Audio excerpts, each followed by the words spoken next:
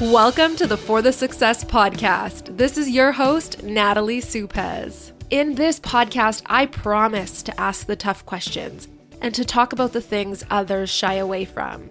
You know, what it's really like to be sick and successful. The podcast is here to give you a boost of motivation, to give you the push you need towards following your dreams, and to be that friend you come back to week after week to talk about the real things in life and in business. If you have ever dreamt for more, if you have goals and are working towards them, if you dream of being successful no matter what life's obstacles get in the way, this podcast is for you. Without further ado, let's get into it. Welcome back to the For the Success podcast. I'm so excited you are here with us today. We have a special guest. Her name is Sage Polaris. She is a copywriter for the stars, a creative and a writing expert. She has written high converting copy for more than 350 projects, earning her clients millions of dollars. Her and her team help increase sales with words and strategy on landing pages, sales pages, websites, emails, and so much more. Her strategies are centered on amplifying sales for influential creatives and healers who pack way more personality punch than your average digital brand. She has spoken on stages all over the world, and people call her the conscious launch strategist for the internet's rich and famous. Welcome. Oh, thank you for having me. And yeah, my intro is a mouthful, but you rocked that out. Thank you. Thank you. Yes, the last part was a little bit of a tongue twister, but we got it. That's how you know you're winning on a Wednesday morning. Right? So I'm so excited to have you here. I, have recently been looking into finally hiring a copywriter for my brand. And I would consider myself a creative, but it gets to the point where you're like, someone better than me should be doing this. So it's exciting to hear from someone who's been doing it for, I'm actually not sure how many years you've been doing it for, but for so many people and creating such wealth in people's digital brands. Yeah. Okay. So 10 years deep into this business, and it's been an incredible journey. Copywriter the whole time, but over the time, my business revenue model has changed a little. So I started out working with private clients. And a lot of my peers will then venture away from that. And I still serve private clients. I've basically, I don't know that I'm shrunk people, but I've shrunk how many clients I take over the years. Yeah. So it's been a beautiful journey, and I'm really grateful to be here still, because I don't know if people have heard the data, but something like 50% of businesses, or it's more, 80% of businesses don't make it past 5 years or something like that. Yeah, don't quote me on the data, but it's a high amount. So to be here 10 years later and to essentially be in the same craft, I feel super blessed. That's amazing. That's awesome. And the results that you've had too, they speak for themselves. That's awesome. I think something that a lot of our listeners and I myself questioned or thought of is when I heard you introduce yourself as a copywriter for the stars. What does that mean? That's an interesting piece of my business, is that all of my clients, I call them, and myself included, and anybody who's in my mastermind or anybody who is in my membership, I say we're all leaders among leaders, right? So I kind of feel like we're these stars who are building our own constellation in a way. And so the reason I say copywriter to the stars is I do work with some A-list celebrities too, but I count them among the stars of all of us. Yeah, totally. That's so cool. Yeah. And, I'll be perfectly candid, because I know you are very open with this audience, is that I've been careful, because I live in Los Angeles. I've been careful not to get too involved in the film industry. And I'll tell you why. It's not good for everyone. Having that much wealth that fast doesn't work well, not just for celebrities, but for other clients of mine too, who, clients who have done upwards of 1.25 million in a single launch. That kind of growth can be catastrophic to someone's life. So when you think of sports industry, film industry, all of these different industries, including the online industry, growth is something that people are very ambitious for. It's not always good for them or their life. And definitely if they're not prepared. Yeah. Right. And so being this copywriter to the stars, a lot of times I'm the exit plan for people who are well known in their industry, where they're like, I want to build my own brand and no longer be beholden to the industry that I'm in. And so, and I don't in any way feel like I'm saving them from themselves or anything else, but I do feel grateful that I can create that window of opportunity, because for me, 10 years ago, I was working in the museum industry installing art before I became, like, right around the time I became a copywriter. And I was told outright that they would never hire me full time at a particular museum because I was a woman. So when someone else wants out of a particular industry, I'm like, yo, let's go build our own table. Forget these folks. Exactly. And that's why we're here, isn't it? Like to build something new for ourselves and change that stigma that women can only do this and that you can only make this, and we make our own path. Yeah. But at the same time, like the entrepreneurial journey, like if you have any triggers or things that come up for you, it will hold a light and shine a mirror, or I said the opposite of what I meant, but you know what I mean? It will shine a light on all of that in your life. It's the biggest self-development journey anyone can ever take, is becoming an entrepreneur.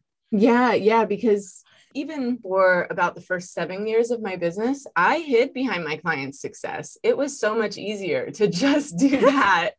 But what I realized, someone pointed out recently, and it made me re-realize it all over again, is like, it wasn't fair for me to have the skills that I have, and you had to know somebody to hire me.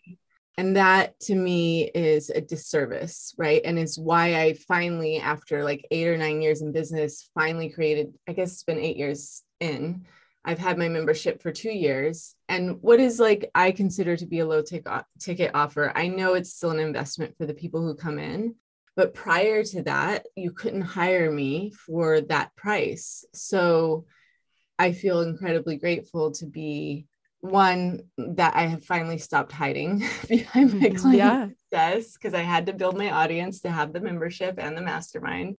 And two, I just feel like I was really inaccessible to too many people, and that's not fair, given what I know and all of the things that I've been able to do with my private clients. So I really love being able to share it. And then I guess the third thing with wanting for me to build an audience was that, I had proven my copy templates, for example, across multiple industries, but I wasn't out there testing it for myself. So now it's like, when I tell you something works, I have emails going out today, literally, that are working. That's to awesome. Get me the results that I want for my clients, my students, my members, right? So now it's a different story for me. And it was like wanting to prove things even more. Not that I wasn't worthy already, but that I just wanted to prove things even more. Yeah. And something I actually heard recently, a client of mine said, is someone is pitching an app development company or something like that, was saying that emails are dead. You don't need them anymore. The next thing is everyone needs an app. So I would love to know your thoughts on that. Okay. I know I have thoughts, but with love and blessings, those are blinders, and every business model is completely different. Yeah. And like, look, if making that case for them makes them feel, honestly, it's an ego move, in my opinion. From whatever direction, that's such an egotistical conversation to have, because it may be like they lack the experience. There's like a lot of reasons why someone would say that, but ultimately it sounds like they're trying to make their solution sound the best. Right. And that puts off all kinds of alarm bells in my head. And I would never trust that person. And I'm not saying they're a distrustful person. I'm saying what I would feel if I heard that. Yeah. Right. So the reason I say that is because my clients have had success in every area imaginable. Let's just put it this way. I think there's like 1,755 billionaires in the world, if I'm getting that number right. Wow. Interesting, right? But it's a very small percentage of our like $7 to $8 billion or 8 billion person population, right? Yep. So that's still a very small, but if you look at all those billionaires, it's not just the Elon Musk and the Richard Bransons and the blah, blah, blah, who have the best media teams, who do the best job getting your attention PR wise. There are people in every type of business you can imagine making sometimes millions and maybe even billions of dollars. So for you to tell me that an app is the way to get there, get out of here. No, and that's the thing, right? It's not just that, it's not an app that it's not the way to get there, but like I have a successful business and I've sent like 3 emails, you know what I mean? Like And I know successful copywriters who don't have a website themselves. And like, there's things, yes, you quote unquote should do in business, but it doesn't mean that if you don't do it, you're not going to be successful, right? Like we can all make our own path in everything. I'm a social media manager and I haven't been posting on social media very much. So like, there's, there's things you can create a successful business without even the internet, really. I mean, that would be harder to do nowadays, but it's possible, like you said, that you hid behind having to know someone. So technically in those times, you really didn't have to be online. Yeah, I didn't. And like, honestly, most of those people never landed on my website who hired me. They didn't have the time to go look. Exactly. So I am a big believer that diversifying your platform over time and at your own pace makes a whole lot of sense. Yeah. But trying to keep up with the Facebook Joneses or the Instagram Joneses or the website Joneses will get you in a whole lot of mess and overextend you financially, if I'm being honest. Yeah. That's what'll happen is you'll have a mess. You'll have a little bit of everything and it'll all be a mess. And your business will be like, I'm thinking of my little daughter. She's 2. And when like someone goes away, she goes, Dada, and puts her hands up. That's what I just did. Like business. I love it. And look, like I lovingly call my business a success mess. Like I do think that getting messy has its time and place, but in the beginning, like one platform at a time, y'all, please, like just in the beginning and then grow from there. Like I know for a fact right now that TikTok is, first of all, the #1 visited website in the world of last year, which was 2021. And I'm still not there. And like, they're giving people massive reach and giving people lots of leads because they want people to buy ad space. So they're trying to get as much traffic as possible. I'm still not going to do it because I'm still on Instagram and I'm still getting a handle over there. So you can't rush me anymore. And I love when people try to rush me because I'm like, yeah, friend, I love you. I'm happy that's working for you. Go build your app, truly, and prove me wrong. Truly. Absolutely. Yeah. But do it your own way. Do it your own way. And like you said, feel comfortable. Like when someone asks me, should I be on TikTok, Facebook, Instagram, LinkedIn, YouTube? And I'm like, what can you be consistent on? What brings you joy? What can you do every day or 3 times a week? Do that till it feels comfortable and then add one more. If your website's a mess right now and the thought of changing it makes you want to vomit, then maybe like, let's focus on your Instagram posts or focus on whatever it is that you can do well. And then potentially hire a copywriter to help you on your website or, if those are the next steps in your business. But I love that. Yeah. And I feel like that's also a great segue because we were talking earlier before we hit record about like, when do you hire a copywriter, right? Because it's something that we all consider because copywriters are, first of all, they do a good job, right, of letting people know that they are needed at some point in your business. But when that point is totally different for every single person. And I do find that most people, in my opinion, start too early with a copywriter. Like and here's why though, like they have this notion in their head that if I hire a copywriter, it will save my entire business model. Right. And I am not a fan of people kind of getting sucked into that notion because there's 2 things that need to happen before.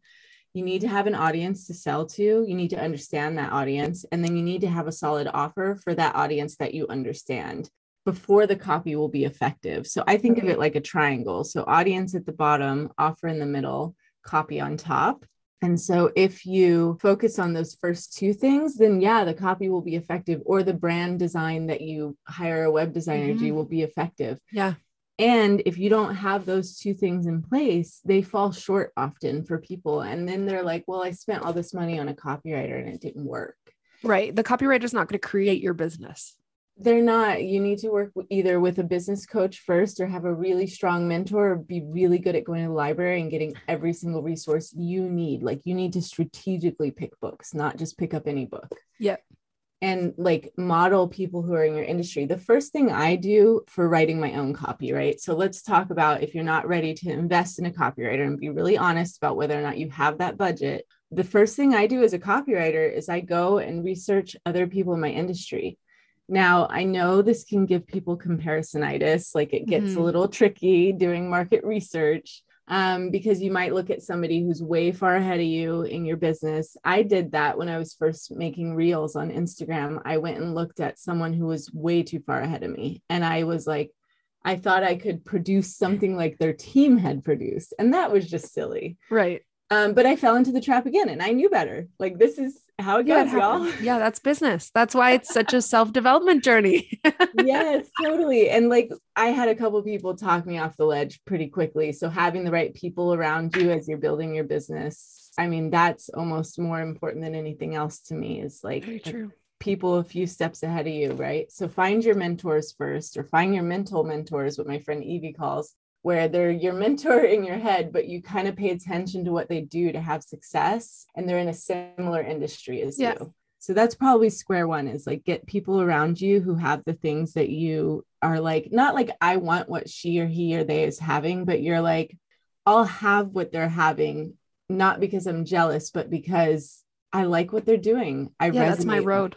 Mm-hmm. Yeah, exactly. Right. So find your path with your people for sure. And then when you're trying to learn copywriting, like, go look at people's websites and get the cues from there. Like, if someone hires me in an industry that I'm not completely familiar with, I'll be honest with them. I'll be like, hey, at this point, I can't really say that anymore. I've written for almost everybody. But I don't really do SaaS, right? But if a client was like, please, you have been with me since the beginning, I want to do this SaaS thing, do this SaaS thing with me. What's SaaS? Sorry, what's SaaS? Service is a software. Oh, okay. So someone who develops an app is in the SaaS world. Got you. Right. So Facebook is a SaaS software. Service is a software. So if someone, Mark Zuckerberg, called me up and he's like, please, Sage, you've been working with me since the beginning, I really want you to do Meta with me. Please do Meta with me. I'll be like, okay, Mark, I will go research everybody else who does something like Meta. He's not innovating, in my opinion. Something already exists like that somewhere. They just aren't as well known as Facebook and Meta. I will find them. I will always be able to find them. So be really strong in your market research. Go find examples and take cues from it, and then create your own spin on it. Yep. Because I truly believe, honestly, there are no new ideas in a way. Like, as unique as we think we are, someone has worked in that market. And I guess the trick is, when you're doing market research, is like, definitely talk to the audience, like we talked about earlier. You can't just create in a silo. You have to have what we call in the copywriting world, customer voice data. The things they are saying really influences what you are writing, because you want to get inside of their head. For sure. So I would research some of Mark's meta creators that he's already hiding and they're already creating. I know they're out there. And then I would research other people like Meta. And then I would look at stylistically, like, what is my voice, right? We need to develop a voice for ourselves and not sound like everyone else out there. That's really important. And that foundation of figuring out your voice often comes from the things that have influenced you in your life previously. So I mentioned I used to work in the museum industry. I love travel. So my first website, like, the brand voice was all themed around travel. So I think I had Weekend Warrior was my smallest package, a honeymoon, and then a summer vacay. Those were my 3 packages. That's awesome.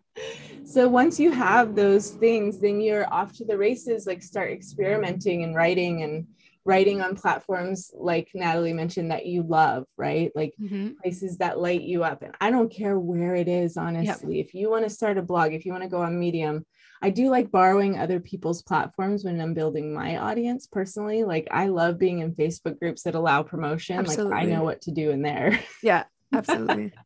So find your happy place and go write. Like, and the last thing I'll say in terms of, like, if you're not ready to hire the copywriter, often we get in our own way, and it's funny, like, in the internet world, they're like, bless and release the haters. As you get bigger, people are going to hate on you. I'm like, what about those inner haters?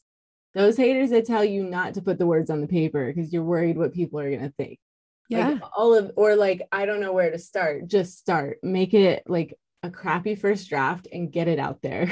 Yeah. And to circle back around where you said there's no, brand new ideas. I think a lot of people feel like, oh, well, I'm copying someone if I'm going and doing market research to what others in my industry are doing, or I can't do a program that teaches about the same thing because someone else is out there. And my thing is always like, how many hairstylists are on your block?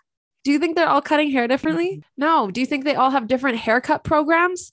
No. Like there's space for us all. And knowing what your competitors are doing isn't copying them. Don't end up taking their, their literal copy pasting, putting it, or, copying their program name and creating something exact, but going to see what modules they have or how much they're charging or what is working for them on Instagram or whatever it is. That's not copying. That's being a smart business person. 100%. We make it too personal. I do love that business, like we are personal brands, but sometimes we make it too personal. And we think that we get those like inner gremlins in our head that just come out and tell us for so many reasons we can't do what we want to do. And so it's a constant like having to acknowledge those things inside your head. And then the thing that I tell myself, even to this day, because new things come up for me that are just like make me not want to do something. And I say to myself, let no come from other places, not yourself. So for example, I was pitching my peers to speak inside of their communities. And there was this one peer who I know she has like, she just finished a £2 million launch. She's in the UK. And I wanted to teach copy inside of her community. I really didn't want to ask. I felt weird asking her. And I was like, you know what? I'm going to do it. Like, I'm not going to stop myself. If she says no, it's fine. She answered me first. She said yes first. And it blossomed into this incredible partnership that we're doing together this year. So beautiful. That's so awesome. And it's like, what? Like that. I almost got in the way of that. Yeah. Right? That it happens all the time. I'm actually thinking of a conversation I had with my senior content specialist. She messaged me on Instagram and was like, hey, if you ever need anyone. In that moment, my other content specialist kind of fell off the face of the planet. It's a whole different story. But like I needed someone in that moment right now, someone please. And she's now like my top girl, for content writing. And we were talking about it this weekend at a photo shoot. She's like, I tried to message you like 3 times. I even drove by you on the street once because we live in a similar area. She's like, I just couldn't. And then one day I just did. And like, I don't know what I would do without her now on my end. So those moments where you're like, I'm not good enough. I don't think there's a reason it got put in your head, And people are praying for what you have to offer. Yeah. And we forget about that. And every time someone reminds me, even I forget, if someone reminds me like, oh, right. People are praying. Like I have prayed for the life that I have now. I can't tell you out of those 10 years, I would say the first 7 years, I was praying for what I have now to be able to reach people at this greater level and to serve them. It just like, I never take it for granted because I worked to get here. And it was a leap of faith, not just for me, but also for my family. There was, out of the 10 years, there was 1 year that will remain unnamed, but that I was not profitable in my business for the whole year of my revenue. And like that's why I'll never take for granted where I'm at now. Absolutely. Absolutely. And the thing is, what makes a successful business owner, a successful entrepreneur is going through those times and not giving up, because it would have been easy to say like, well, apparently I suck as a copywriter. I made no money this year, so I'm out, going back to the museum. But, of course. Of course, we've all thought, I'm just going to go get a job. Yeah.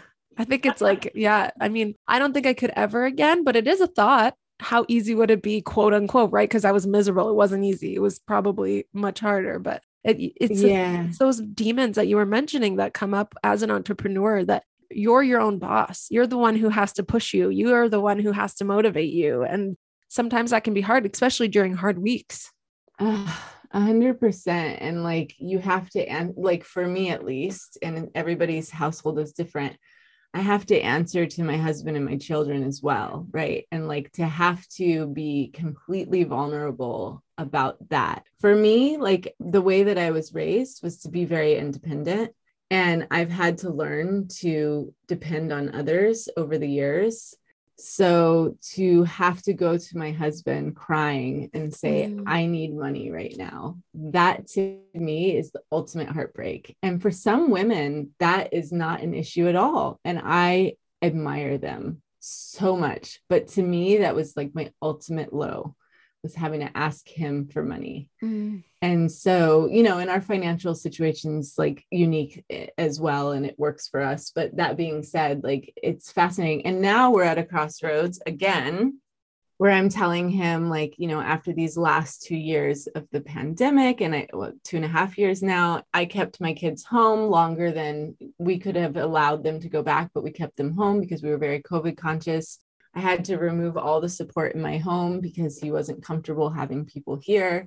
And I have so much respect and love for my husband. I'm a bit more of a risk taker. He's very risk averse, and that's just how we are.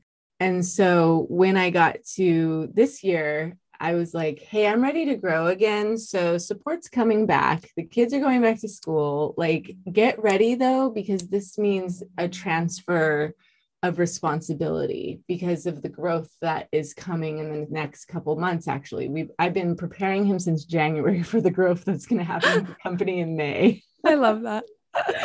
And it's been amazing. And it's brought up new things. Like, we think that if we solve our money problems, everything else will be solved. And I wish that was true. No, you do hit tipping points where it gets easier, but then you go back to having to solve new things. Yeah. And then you hit a new tipping point. It's just like, I'm listening to the book right now. It's called Rich as Fuck by Amanda Francis. And, you know, there's moments where she triggers me a little because she swears a lot. Yeah. But something that she said that, you know, hit home was, you know, yeah, money makes everything easier, something that she says in the book, but it also doesn't. And you don't change as a person if you're a good person, right? I mean, some people can be changed by money, but, you know, it can change everything and it can change nothing. Whereas there's still going to be problems. You're still going to be the same person. Your family's still going to be just as annoying or not as they were before.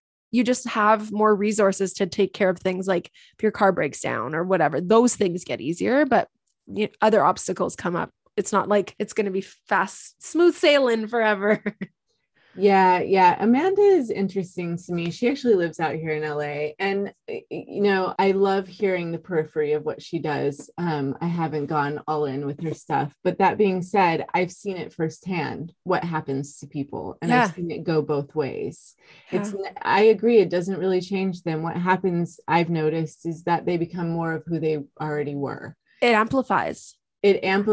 And the issue with that I've found, and I've had to solve this with my clients, is that sometimes they're really good at hiding who they really are. And then the money happens and you find out. Mm-hmm. And so I have a couple of rules that I've come up with over the last couple of years if I'm going to work privately with somebody, because I've taken my clients from multiple 6 to multiple 7 in 2 years. My most recent client that I'm working with right now. That's awesome. It's amazing, like so incredible. But when I had edits for how they were showing up as a brand in the world, what I watched for was 2 things. I watched for, like, if I told them and I was critical of what they were doing and how they were presenting their brand to the world, I would watch to see if they took notes. And they did. They took notes and they immediately made changes. Another brand I worked with, I would be critical of something, nothing would change. Right. And so that was kind of the filter for me, because as service providers, we hold a certain amount of power and we have to be responsible with our power to support these brands. At least that's how I feel. Everyone can decide for themselves, but it's what I've learned. The other rule I had was the last couple of years, if I worked with you, you had to make my kids feel good every time they came into the camera screen. Because they were home, right? That's so cool. I was sometimes literally like the jungle gym for my 2-year-old, or he was 4 at the time, 3 and 4. Like, I was literally his jungle gym. That's the best. And like the clients would just love up on him. Aww. And I'm like, you're my people. If you can understand, like, this is my situation. And interestingly, for one of my clients, it was market research. She used it in her webinar. She's like, I see you women. I see your children climbing on you during the Zoom. I feel you. Literally. Yeah. One of my girls, her daughter's with us almost on every team meeting, like eating breakfast or whatever. 18 months, something around that. And we love it. Like, we're like, she's a part of the team. It's the best. Oh, and yeah. it's cool that we get to create those situations. Yeah. And like, if you have an idea and the kiddo, like, I remember I had a business idea and I was with a group of mentors, and her kiddo came in with a big glittery stop sign. Aww. And I was just like, I'm not meant to do this business idea. She just walked up to the camera and put a big glittery stop sign. She was like, nope. Oh, that's so cool. They know as much, if not more, than we do. And they really do. Is the absolute magic of children. Absolutely. Absolutely. So circling a little bit back to when we were talking about, the hardships of entrepreneurship, I would love to know what's one of the hardest things that you found to deal with when it comes to, building your success? So in terms of hardships, I think that, as we mentioned earlier, because I've been in business so long, it's evolved over time. So the biggest hardships in the beginning were the financial hardships. So I didn't have a lot of education around money. And so there were times where I felt depressed, where I was like, but it was very light for me. I was very blessed that depression didn't really affect me. Yes, there were times where I didn't feel good about money, and then I could kind of work my way out of it by visiting family or being around people I love and feeling good again about what I was doing, and just kind of picking myself up off the floor and like continuing forward. Because as a service provider, we are kind of blessed in the sense that we get paid well for our work. So it's not like we need a bunch of clients to solve our financial issues. And ultimately, our clients are not responsible for our finances. I never put that on them, of course. But it's still hard. You get a level of attachment because you want the money to solve the things in your household. So I wish in the beginning I had more emotional intelligence around money. And someone who talks really beautifully about that is Topsy Vanderbosch. I totally recommend looking her up on Instagram. There's lots of resources. Amanda Francis was mentioned. So read books, listen to people who talk about emotional intelligence around money if you're kind of resonating with what I just said. So now instead of looking at my month-to-month revenue, I'm looking at my quarterly revenue. I do the same thing. Yeah. Helped me a lot. And I'm really, there's unearned privilege that I have to be able to do that, but there's also, I worked for that. So there's a lot of things that go into me being able to look at my quarterly financials at this point and being good. The other thing that helped me about my money is to have multiple revenue streams. It's not for everyone, but it has really helped me. Like, I wouldn't say out the gate, like, go straight to membership. I took my time getting there, but having like a high ticket program, like my mastermind, I've had different evolutions of that. It's really helped me financially to be able to not just focus on selling private client work. And that's what's worked for me. Now that I'm a bit more further on and I've had like modicums of success, now is a different thing. It's saying yes to too much got me into trouble in 2019. And for the first time, I had to name my anxiety. Right before the pandemic, I was literally on a stage speaking in front of 150 of my peers. And I was having terrible anxiety, and I still got on that stage. And it was not a good idea. I didn't know how to protect myself and say no. To be honest, that people pleaser in me really got me into trouble. And right before that, I had taught a retreat that was co-hosted, but like that group I felt really comfortable around. But when I got in front of the 150 people, I was like, oh, I am a mess. Like, I was up from 2 a.m. until the time I got on stage in the afternoon. It was just like, looking back, I'm like, oh my goodness. And then right as I was going to step onto that stage, I got a call that my son's therapy was closing. And I was like, because the pandemic was starting. That was the weekend before everything closed for 2 weeks. Right. So that was wild. And I went home early. I got in my car and I was like, I just want to be with my family. Like, that was my, and it was such a relief because I said no to everything else. I was supposed to fly to Morocco later that month to teach somewhere. I was supposed to go to, someone had invited me to Sedona. I was supposed to go to Rhode Island. There were like a list of places I was supposed to go, and all of it was off the table. And it was the biggest blessing because I had the opportunity to work through what was, I guess you could call like a bigger anxiety that I had never experienced in my life. So the wild thing about that, it was all connected to my hormones. And what women don't often talk about is that you can be menopausal at any age. And so I was menopausal at 36. By the time I had the anxiety issues, I was 38. Wow. And now, just even this last week, it's interesting. These last 3 years, every year, anxiety shows up in a new way for me. Yeah. And who knew there was such a broad rainbow spectrum of anxiety? Oh my gosh. Well, just to relate a little bit, I had postpartum anxiety when I had my daughter, and I never really experienced anxiety before, and it hasn't gone away. So it's been almost 2 years now, and it's the craziest thing to experience. And it's always changing, like you said. Yeah. So like I will get at this point, like I've worked through having it no longer be a daily part of my life. And so the tools, because I always love to talk about like, how do we navigate this now that I've set the stage for what it is? For me, talk therapy, unfortunately, doesn't work. I'm not a verbal processor. I think it makes it worse for me. That's what I'm realizing the last couple of weeks. I thought it worked, but now I'm like, I think I was getting worse after every session. I'm not sure, but yeah, I feel that. So I'm a body processor. So that means I process emotion through my body instead of verbally. So massages are a non-negotiable for me. I have one booked after this. Beautiful. She comes to my house. It's amazing. I just had a tandem massage. Sidebar. Sorry, I'm on a tandem. Yes, let's do it. I had a tandem massage on Friday where 2 people massaged you at the same time. What? It was mind blowing. Like they were massaging my hands at the same time, both my feet at the same time, like my back at the same time. I was like, what world am I living that I'm allowed to do this? Okay, because when you said tandem, I thought it was with your partner. No, okay, 2 girl. People massage with my partner is great too, but like 2 people massaging me.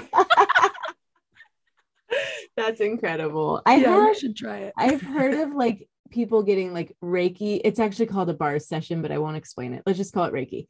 I've heard of someone getting like Reiki because most people know what that is, which is just energy work. Yeah.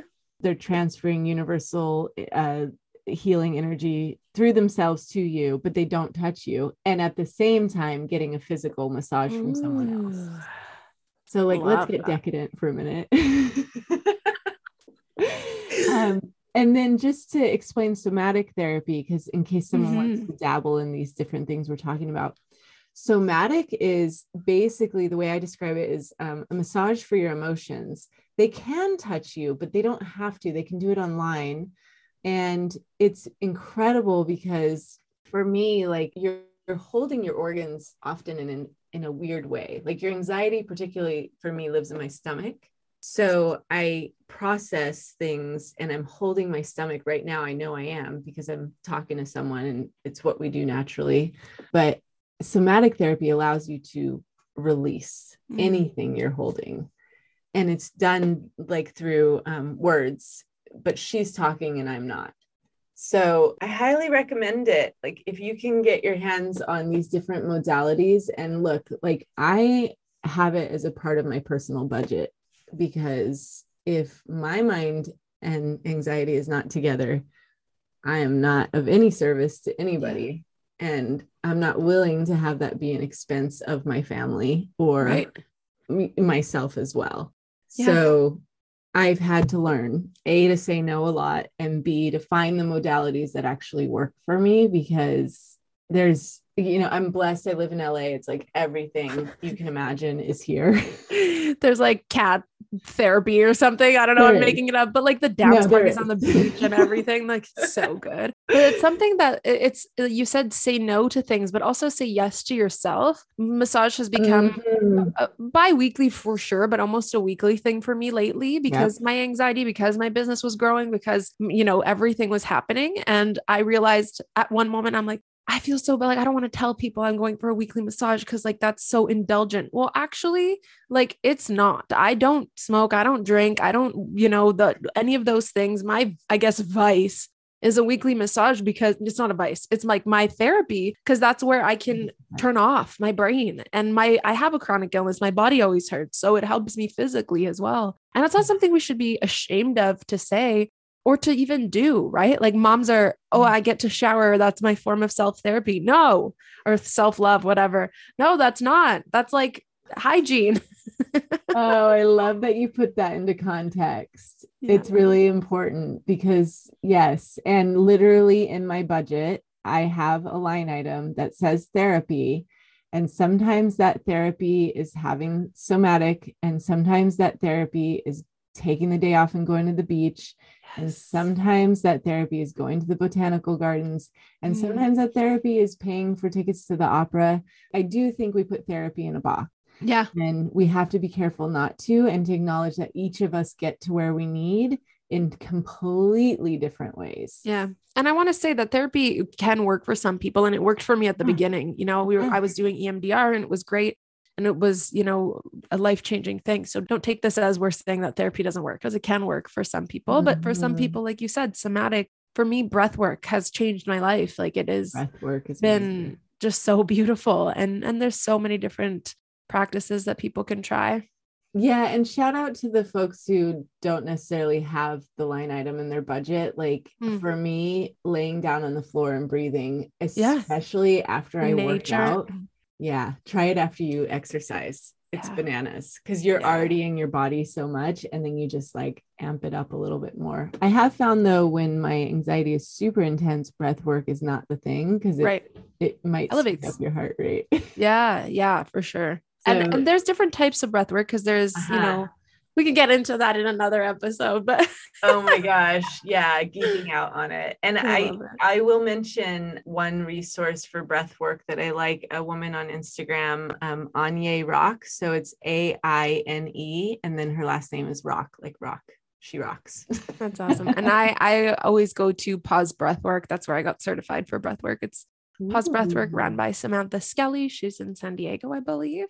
But yeah, it's phenomenal. They have an app too, which is really affordable, and they have like practices you can do. I'm pretty sure even for anxiety, but I don't have the app yet because it wasn't available for Samsung for a long time. I don't know if it is now, but yeah. I'm totally writing that down. Thank you so much. And I love that she's in San Diego, my peoples. Yes. So good. Stevie Wright is another great one. She has a breathwork channel that's phenomenal. She's in Los Angeles, actually. Of course. Yeah. We all hang out over here. We all do. Healing. I know. I'm like, take me back home. I've been in Winnipeg my whole life, but I call San Diego home. I love it. So I know you have a little gift for our listeners. I'd love to hear more about that. Yeah, 100%. So if you are someone who has an online business and you consider yourself a personal brand as well, that's always a plus. But if you're like a service provider or a course creator, I have a triple email open rates template that you can use. So I get that when we start our business, like Natalie was saying, you have great intentions to write your email list. And if you have ghosted them, you can totally use this templates to show back up with your list, and it'll get you ready to make an offer to them. If y'all are on my list, you might be seeing these templates coming into your email box pretty soon. I love it. And if you've been in business a long time and you do write to your email list, I have a question. When has the last time been that you scrubbed your list? Because these triple email open rates templates will also help you. Ooh, that's awesome. Yeah. So if they go to sagepolaris.com/forthesuccess, the name of Natalie's show, you will totally be able to grab that. It's sagepolaris.com/forthesuccess. That's beautiful. And you'll be able to find that in our show notes too. You can just click it and go check it out. If you guys liked this episode, if you like the templates, I would love if you went over to Sage's Instagram. It will be in the show notes below, and give her a hello, tell her in the DMs. You can screenshot the episode and tag us. Let us know that you're listening. And is there anything else you'd like to say to our listeners, Sage? I guess just for final thoughts, anybody who's in business, I want to be your champion. Like, please get to know me. I am really excited to connect with you in the DMs and support you in any way that I can, because that's how I roll. And I know, Natalie, I'm so grateful that you opened up this new circle to me, because I am all about being in new circles and meeting people. So thank you. Thank you. And you have the best personality too. So even just if you want to follow Sage for some laughs, it's a good time over there. Oh, good. Yeah. I do love to laugh. That's awesome. Remember, dream big. It's possible for you, and your next version of success is around the corner. Bye.